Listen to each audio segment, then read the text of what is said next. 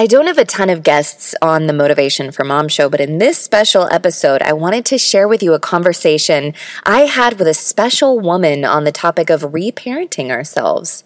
Amelia Mora Mars is a mother of 10, a psychotherapist with a specialization in attachment, and founder of Mom Connections, where she coaches women who are not mothered well and long to feel close to their daughters. Amelia believes that every mother stands on the bridge between the past and the future, and only she can break the cycle in the present. If you had less than an ideal relationship with your mother, you are going to want to listen to this full episode today.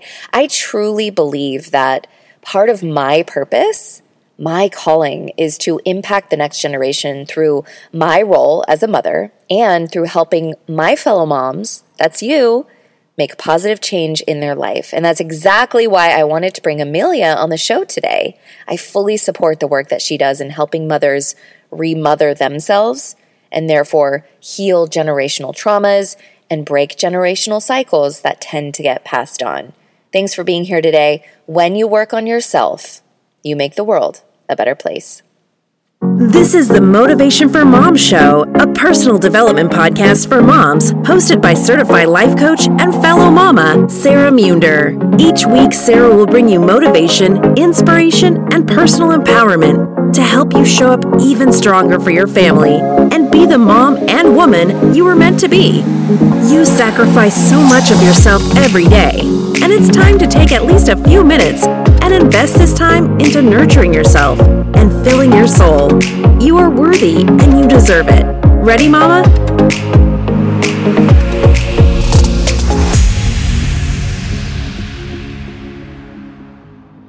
Before we dive into today's episode, I'd like to invite you to grab your copy of The Mama Miracle, a worksheet I created to help you start your day with clarity and intention. Whenever you need a miracle in your life, you can turn to The Mama Miracle to help you get crystal clear on what you want to create and manifest in your life. The Mama Miracle ebook and worksheet was originally one of my best-selling products, but I'm giving it to you, my friend, for absolutely free. Just go to themamamiracle.com, put in your name and best email address, and I'll email it over to you right away so you can print it out and fill it out as many times as you need to. You have more power than you think, and sometimes you just need some clarity on what exactly you want and need. So go get your copy of The Mama Miracle for free at themama, that's M-A-M-A, miracle.com. Now, go enjoy the episode. Thank you so much for coming on the Motivation for Mom show today. Why don't you start off by introducing yourself and telling us what you do and who you help and what you're all about.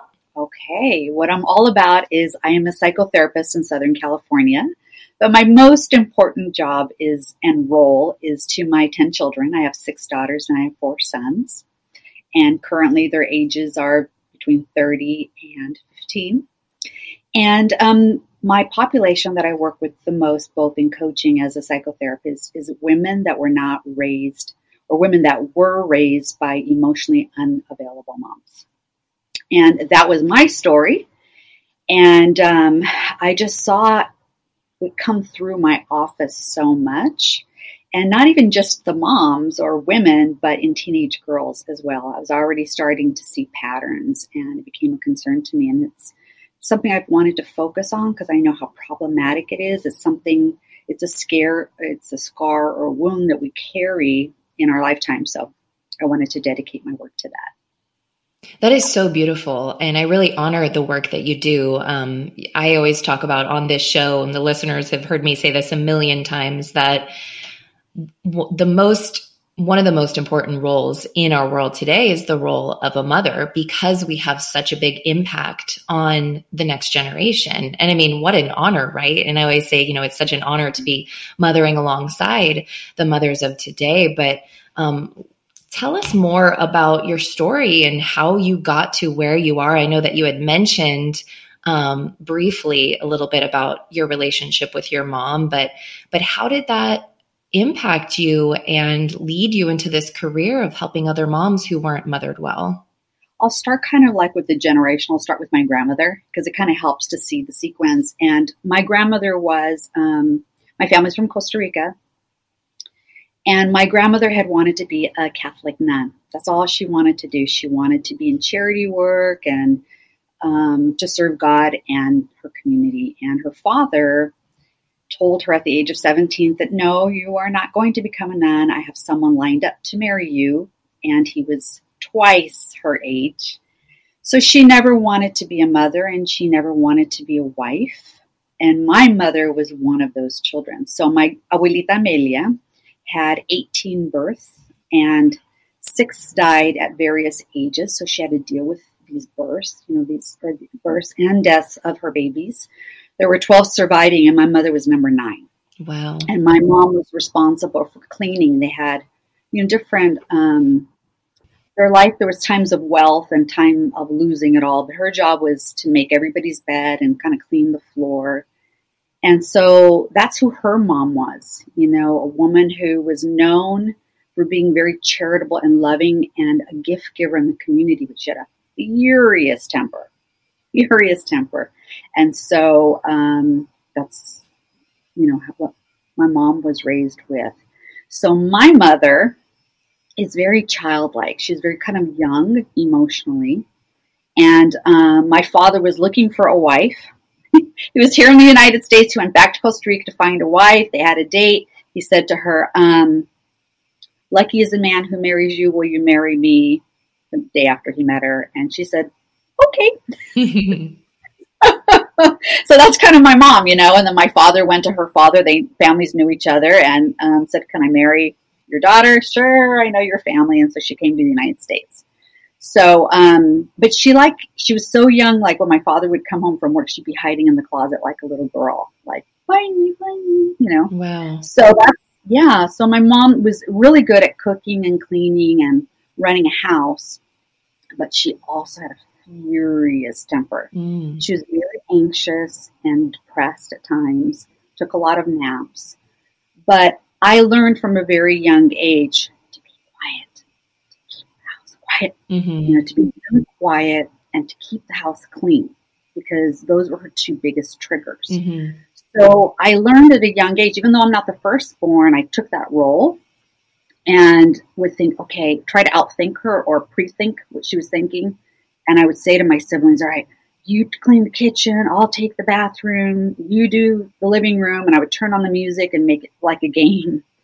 And so my life was one of walking on eggshells and trying to keep the beast calm, as much as possible. And so what happens with little girls like that is you learn to hide your true self, you learn to grow up too fast, and especially with my parents being immigrants and me speaking English, my mom used to call me her little secretary. I would write her little letters. So that's the role that I played. And it's the role of many women who learn to play small to survive in a family environment that might not be very healthy. Yeah, that makes so much sense that, when you say it like that, like it's survival, and I don't think that a lot of people think about their childhood in terms of like, I was trying to survive. But do you think that we live in that mentality as, starting as children without even realizing it? Because there's this like deeply ingrained fear that if I don't please the parent, that, there might be circumstances where the parent might abuse the child, obviously, but even just like rejection or, that sense that like, well, if I don't like hold the show here, then I'm not going to get the love. And to a child, that's everything, right? That's everything. And if you can't go to your mother, then who can you go to? You're fortunate if you have a father or a grandparent, but sometimes you don't, And so sometimes it's not abuse. It could be mental illness where the mother's just not available for you. Or a physical illness, like she'd love to, but she just can't move or pick you up, or maybe there's a very angry man in the house and she's trying to calm him down, so she's not really emotionally available over here. So there's a lot of different reasons, but the But the idea is that kids learn to hide parts of themselves. I knew one lady who told me when she was a very young girl, when her mom would come home from work, she'd make her a martini. Well, children shouldn't be making their mother's martinis. Yeah. But that was her way of, she knew mom needed her martini if the night was going to go well. I think that we kind of joke about that too, modern mothers today in this culture of like, the mommy wine and the mommy sippy cup, like it almost becomes like a funny thing. Like you see a lot of memes about that on Instagram and on the internet, like, oh, go get mommy sippy cup. Like it's, it still plays out today, maybe just in a different set of words, or maybe the drink is slightly different or something like that. But it is really interesting to me to see that, like how these things become generational. They just maybe like change the way they look a little bit. So how did you go from a daughter who felt like you always had to take care of everything at home, take care of your siblings, make sure that mom was okay and everything was okay at home, and walking on eggshells? How did that impact you when you became a mother? Well, I remember being 19. I'll start with kind of something that woke me up. I was 19 years old and I was in a psychology class, and the professor said, "Hey, there's a box of books on the ground, and pick a book that you're going to do a report on." And I was looking through the box, and there was this title that just like haunted me, and it was called "Why Are You Afraid to Tell Me Who You Are?" Right. So then I thought, "Oh my gosh, why am I afraid to tell people who I really am?" And he interviewed people, and the best response he got was, "Because if I tell you who I am and you don't like who I am, that's all I have."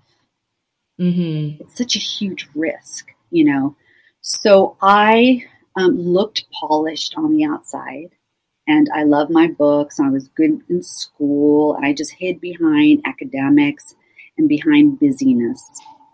But I knew deep inside that I was disconnected. But I didn't know how to reconnect. I remember my twins were in kindergarten, and they were playing with a little girl often, and the little girl was sick, and they couldn't figure out what was wrong with her. And it turned out that she had leukemia. And I remember intellectually thinking, "Oh, that is horrible. That is so sad. What a horrible thing the mom and the family have to go through." But I didn't feel it. I couldn't feel it. And that scared me. And I knew that there was something about me that was disconnected. And I needed to figure out, how do I connect? Because I can't love and nurture in the way that I want to if I'm disconnected. So I went through reading a lot of books at the time. But I knew that what I was avoiding was the human connection. I was afraid of trusting. I was afraid, So for me, that was the main point, is the awareness that I'm disconnected. And how do I learn how to do this? And how do I stop hiding and fearing relationships so that, we get hurt in relationships, we heal in relationships, but it's a risk. And I had to take the risk. Yeah. Well, that was really brave of you to recognize that and be willing to, find that connection. So at what point in your parenting journey then were you at? You mentioned you had twins in kindergarten at that point. So I had a 1-year-old and a 2-year-old when they came along. So when they were in kindergarten, I already had 4. Okay. Yeah. And when did you become a therapist? Was that after you became a mom? I was after I had the 10. Okay. So, wow. So you had 10 kids. By the way, I know that just probably shocks everyone when you say that, but I interviewed another mom on this podcast who also had 10 kids. And I was just like, I have to side note, like, I worship you. You're like a mom idol.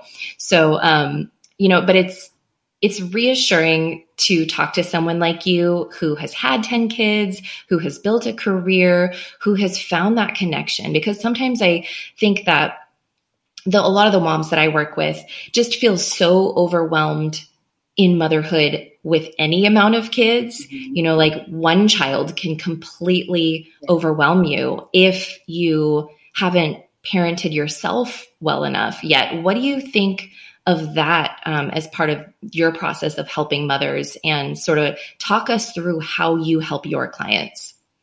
Oh, okay. Well, I noticed that a lot of women struggle with attachment. That's really the first piece. Okay, can you define attachment for us? Because I know that's something you specialize in, but I think that a lot of people might be confused about the different attachment styles and what that means. So there are 4 attachment styles, and they say that 60% of the people have a secure attachment style. And then there's the anxious. And the anxious person is just like, tends to be more needy, more clinging, has that need to be closer to people, fears that, people are going to leave me or abandon me. So there's this anxiety about relationships. An avoidant person is one like more distrusting. I was like, no, you stay over there. Don't be hugging me. Don't get close to me. I'd rather have a distance because people for me are not safe. And then the last one is the combination of the anxious avoidant. And I would say that's what I was, because I was very anxious about people and relationships, but I was also very avoidant. So that's where I played kind of cool and like kept people at a distance. But inside there was a level of anxiety inside of me. But the beautiful thing is if you work on yourself and you surround yourself with secure, safe, emotionally safe people, you can have what they called an earned secure attachment. And so that's really what happened to me, is I was very intentional about breaking generational cycles and learning to reconnect, that I needed to be around people that were safe and to learn what that was. Because if you live in an environment where there's emotional unsafety, you could be dancing with the devil and your hair and your dress is on fire. And you're like, is there something wrong? Do I smell smoke? Is this person really dangerous? Maybe they're not, until you start burning, you allow this people to get too close to you. Whereas a really healthy person would be like, that guy is unsafe. That person is unsafe. I wouldn't even, So there's this distrust and a lack of just really trusting our senses because they've been dulled. Okay, so you're working with a mom, and is that where you usually start? Try to identify what type of attachment style she has, and then where do you go from there? Yeah, and really identify the relationships and the roles that she's had. So I'll ask questions like, how many times did you move in your life, to kind of figure out like those kinds of attachments. Give me an overall arching relationship with your father, with your mother. Describe to me 5 adjectives that would describe your father and your mother, as though I was watching you on the wall. If you say loving, explain to me why that person's loving. Which parent did you feel closer to? Did you ever feel threatened or punished? So I just kind of walk through that with them. And then near the end, why or what kind of attachment would you want to have with your children? And why do you think your parent had those kinds of attachments? Because a lot of times they'll know a little bit of the story. And then kind of starting with the attachment. Because if you know a little bit about that, it kind of makes sense. Because some women can be really critical of themselves and have a lack of love for themselves. And so when you hear that and you start to see and map it out, it's like, well, of course I was anxious. Of course I was avoidant. I was scared of people. I was afraid that I was going to be harmed or that I was going to be hurt, or people left my life, so I was more clingy. And then we start working on boundaries, because that's so important to have a sense of self. Are we driving the car of our life? Are we in the passenger seat, in the back seat? Where are we? Who is running my life? And then getting that support around us to amplify the growth.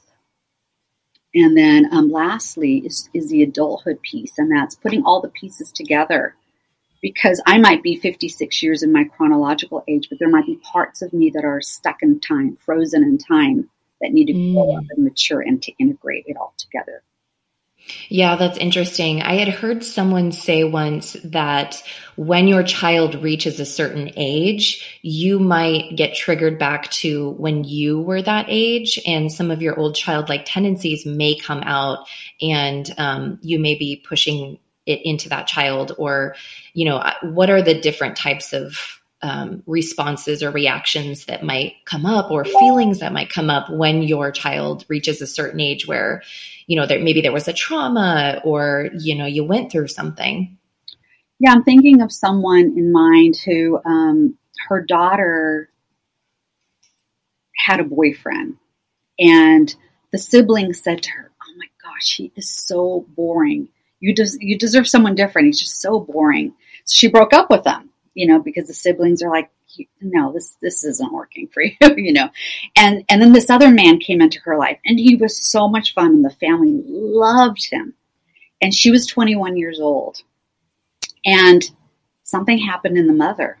The mother was married at 21, and she had to make a decision between the real fun guy who was of a religion that her family probably wouldn't have approved of, versus the real buttoned up, nice on paper CPA, dressed serious, boring guy.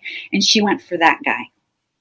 And when she saw her daughter having so much fun, and that she had siblings that brought the attention to that, no, don't marry him. Wait,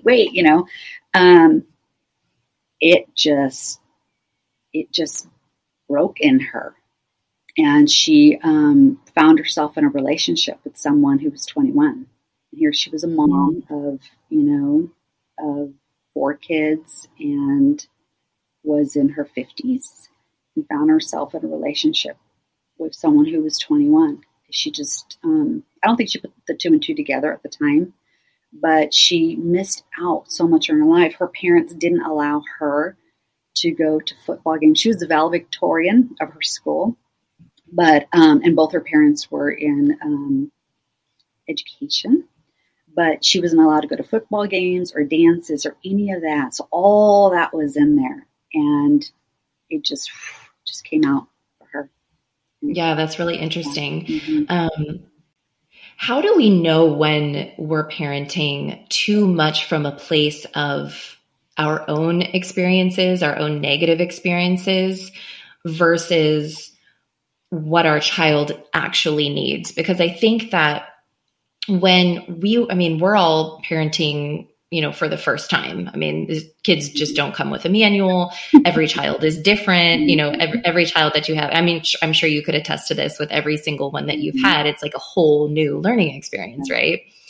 And so, we're all figuring this out as we go. And I think that sometimes I'll just, use my own personal example. Sometimes when I'm faced with an inner conflict of what to do with my child, or my child wants to do something that I don't know if I want them to do that, or I am trying to figure out how to respond to, something that my child is going through. I think that I at least tend to think back to my own experience as a child, and like, well, how did that feel for me, or what did I go through? But do you think that can sometimes block the potential of what your child is possible of experiencing on their own in their life? In other words, how do we know when we're parenting too much from our own experience and not being in the present moment, attuning to, what our child actually needs?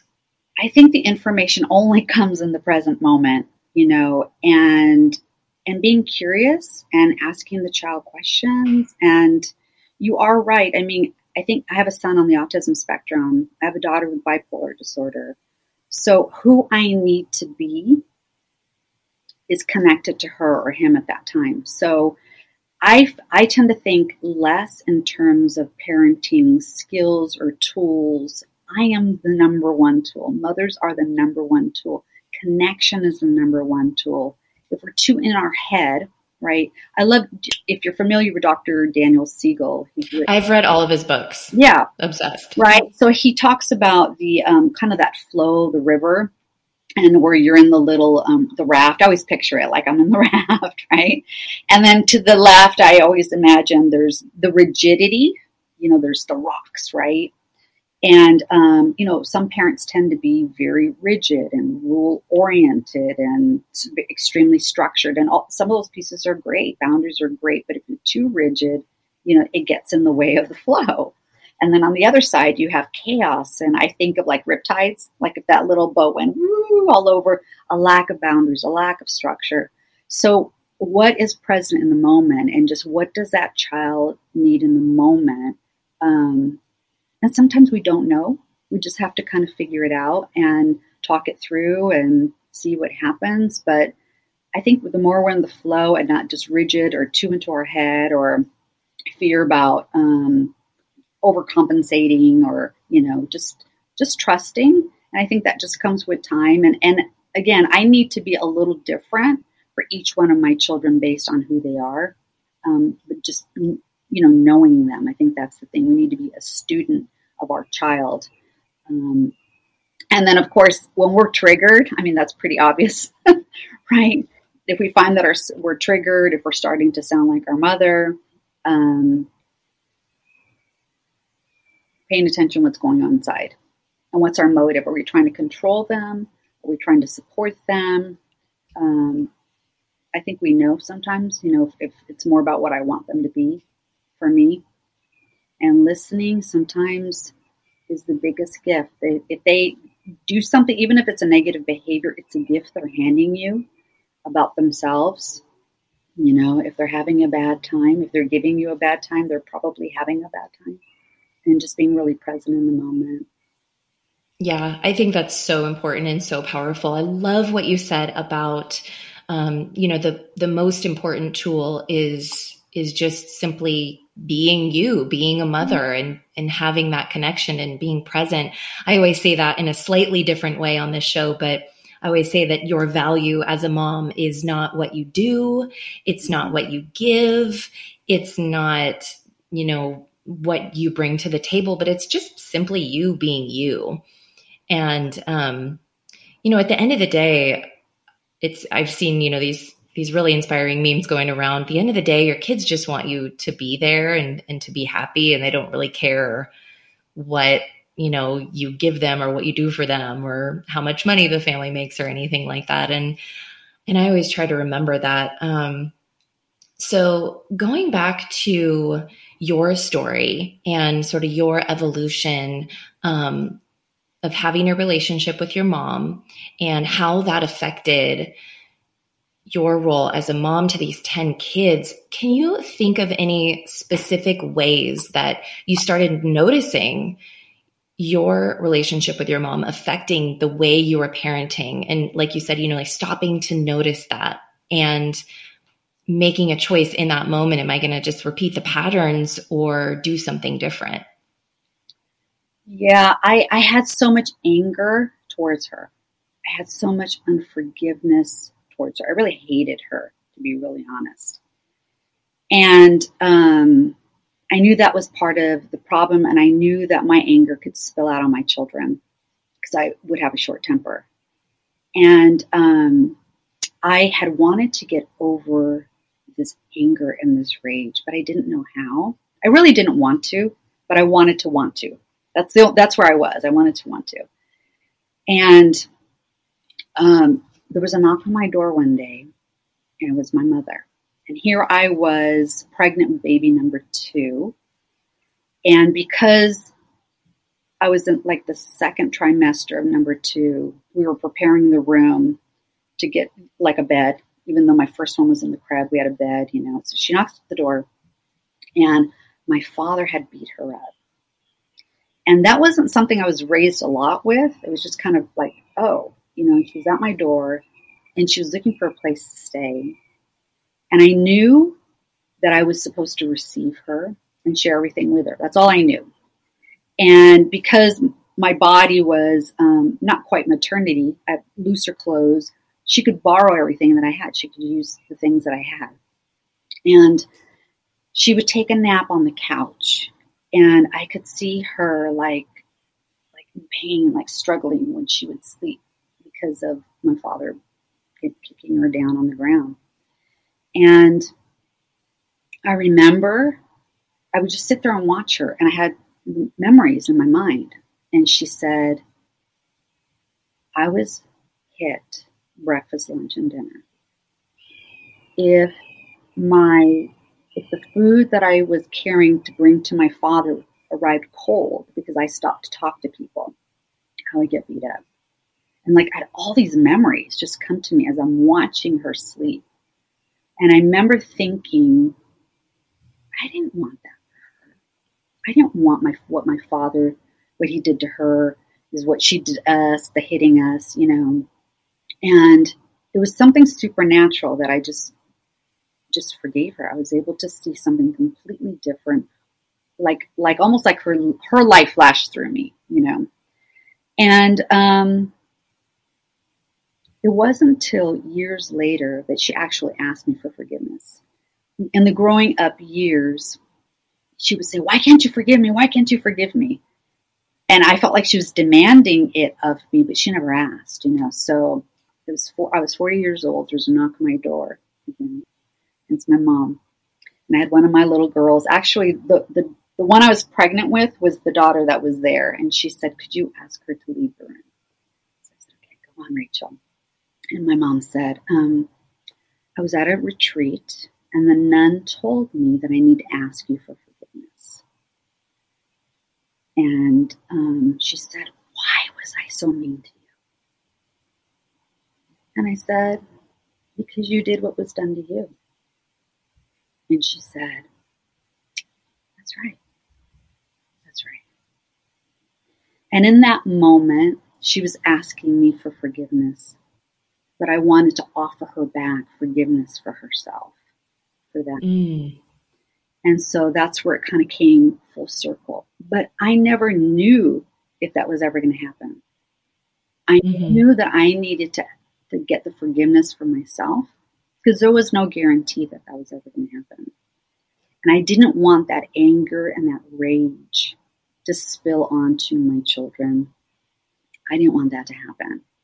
So I knew that I needed to be very serious about helping me forgive and to love and to get rid of this anger that I had, so that it wouldn't continue on. Yeah. I mean, that's such a beautiful story. Thank you for sharing that. Do you think that in that moment of forgiveness, that was a turning point in how this anger would actually come out and manifest in your parenting? And what I mean by that is, had this not happened where she asked for your forgiveness and you forgave her and gave her also that invitation to forgive herself, it sounds like that was such a healing opportunity for both of you. But I'm wondering, did it make you less likely to become angry with your kids now moving forward in everyday life when, just you were overwhelmed or the kids weren't listening to you or something that would ordinarily trigger that anger to come out in you? Were you less likely to respond to your children in an angry way just because of that one healing moment that you had with your mom? It didn't happen then because I had already dealt with myself. It happened at the first encounter. Yeah. When I chose to let it go, that's when it happened for me. Yeah. The other was just a bonus. The other was just a gift. Yeah. Did you notice though that you were still prone to anger with your kids just in like everyday interactions, and that was something that you had to continue to work on? Yes, because I became aware that I was perfectionistic and that my expectations, I remember getting my daughters dressed for church and doing their hair and putting their dresses on and all that. And I remember catching myself and thinking, is this really about me? In the sense that I want to be a loving mom and have them look cute or whatever? Or is this really about how I want people to perceive me? And it was the latter. It was the latter. And so a lot of my anger came from the same thing that I was raised. I wanted my children to sit still and behave and dress a certain way and look a certain way to make me look a certain way because I needed that, at the time. So I didn't like that. I did not like that at all. Because I'm in the mirror, looking at myself because their little heads are here, and I'm thinking, oh, no.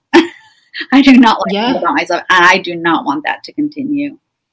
I can so relate to that. In fact, just recently I had a very similar experience of noticing that. And it's something that I've been noticing again and again and again. And it's a pattern. And it's when I'm in the morning getting the kids off to school and they're just dragging their feet. And it's like they're stuck in molasses. Everything's just taking forever.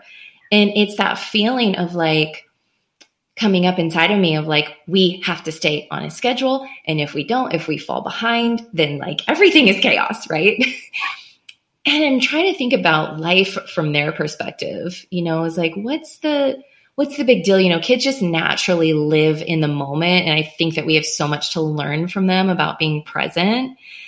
And it breaks my heart sometimes when I notice that I'm rushing my kids through something that could have, maybe been an opportunity for connection in the morning before they went off to school. And then I drop them off and I'm just thinking like, man, I miss them. I really wish I could have like redone that whole morning so that, who cares if we got to school a little bit late? Right. Yeah. And for me, I think God gave me a child on the spectrum and the daughter with the bipolar because you can't control those things. Mm-hmm. I cannot control those things. Sometimes my son would say and do things that I'd like, oh my caramba, that's embarrassing, but that's what he would do, or my daughter being so emotional and learning to be okay with the imperfection, with the messiness, with the things I cannot control. I can be there and help them walk through things, but it's not my business to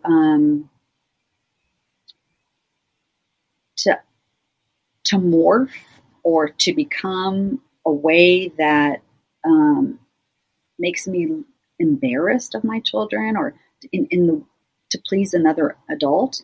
That's not my job. My job is to be present in the moment as a mom and not to be so concerned about what others think. Yeah, that's a big one. A lot of my clients would definitely identify themselves as people pleasers. Mm-hmm. And it's something that I could identify as well. And it's something that I had to really do a lot of work around to let go of that. Can you think of any other specific examples of how our relationships show up in our everyday life with our children? I gave one of brushing the kids out the door and you gave one of, brushing your daughter's hair.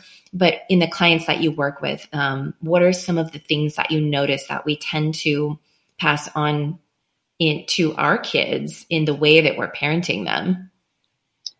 I feel like women wear busyness as a badge of honor, that we're doing so much, and which there's less time being still. There's less time being present. There's less time, with downtime. I think of myself as a little girl when I would sit, my mom would say things like, what do you think, you're a millionaire? Or you think you're a decoration? And so I learned, oh crap, I'm not very valuable here. I'm going to get in trouble if I'm sitting still. And so I learned to hide behind my busyness. And so I think as women, we need to really think through, what is this busyness? If I'm overly busy and if I have all these things on my plate, what is this about? Is it about the things that I should do? Is it that I'm afraid that if I don't give my children all these opportunities? I had one of my daughters nannied, and she had a family that had 2 children who had tons of activities. Actually, she nannied 2 families like this, tons of activities. It was all about education and piano and music and, but sometimes these kids would cry. I just want to be home. I just want to be home and do a puzzle or play a game or be still. So I think, as moms, we just need to recognize, what is this busyness about? Is it necessary? And how can we teach our children to be still and at peace if we're like, running around harried. Yeah, that's a really good one. I'm so glad that you used that example. And thank you for sharing that experience that you had with your mom saying things to you like, what do you think you are, a statue? Or I can't remember the exact words that you used, but that is so interesting. And I always say this on the podcast too, that, we tell our kids that they can grow up and do anything, for example, but then we put so much limits on ourselves and our own abilities, or we wish for our kids to just simply value themselves for just being who they are. They're just perfect just as they are. That doesn't necessarily mean that we all don't have room to grow, but that they're instinctively, or what's the word I'm thinking of? Inherently perfect and valuable. But then with our own actions and the way that we're living our lives, are we really demonstrating that we believe that for ourselves too? Absolutely. So you say, I've heard you say this before, that you believe that moms stand on a bridge between the past and the future, and that only she can break the cycle in the present. Did I say that right? Absolutely. Yes. Every mother, right? She stands on the bridge between the past and the future. Only she can stand on that bridge in the future and break generational cycles. Only she can do it. It is a gift.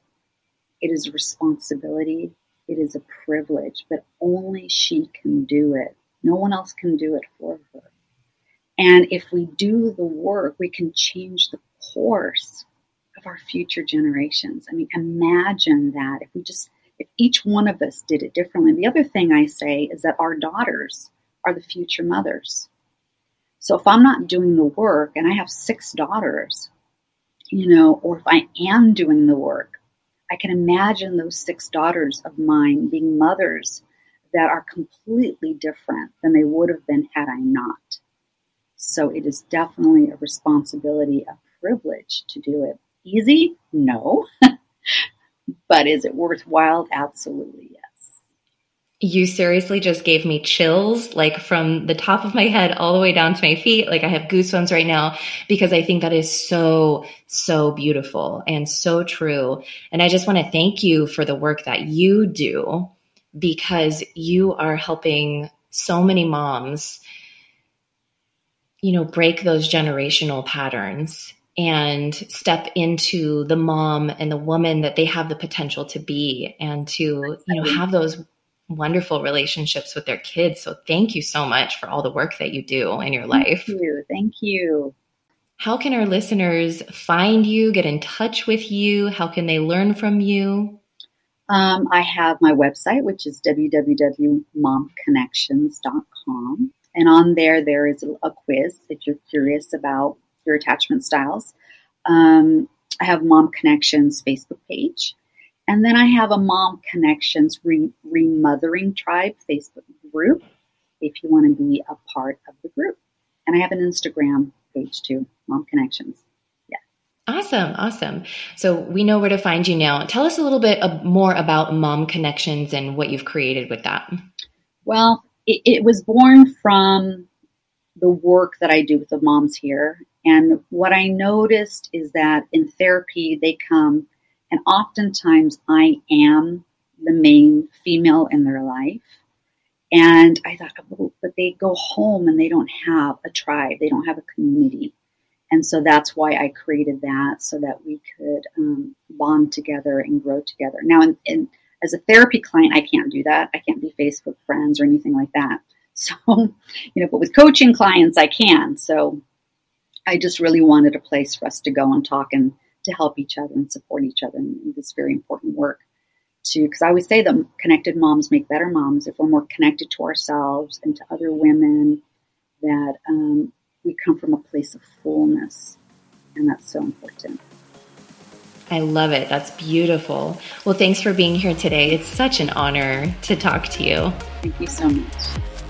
Before you go, I thought I'd ask if you'd be willing to take a moment and leave a review on iTunes or simply share this podcast with a like-minded friend. And if you're on Instagram, you can find me as @SarahMunder. Take a screenshot, post it to your stories or your feed, and tag me so I can see it and give you a shout out on the show. While you're over there, send me a DM and let me know that you're a listener and what your biggest takeaway from the show was. Hearing from my listeners is one of my absolutely favorite parts of my day, and so I'd love to hear from you, sister. And if you're ready to change your life, I've got something for everyone on my website, themamamiracle.com, where you can get my free worksheet, the Mama Miracle Manifestation Worksheet, to help you get your mind right for the day. You can join my popular planner makeover course, where you'll learn how to more strategically use a planner to reach your goals, accomplish all of your tasks, and finally make time for what's truly important in your life. This course is for those of you who need new strategies for creating a schedule and getting the most out of your precious time. And if you're ready for a whole nother level, sister, I invite you to apply for my 12-week coaching program, Breakthrough. I only work with moms who are serious about up-leveling every area of their life and are committed to reaching their goals. So if this is you, I want to hear from you. Just go to themamamiracle.com/coaching to apply.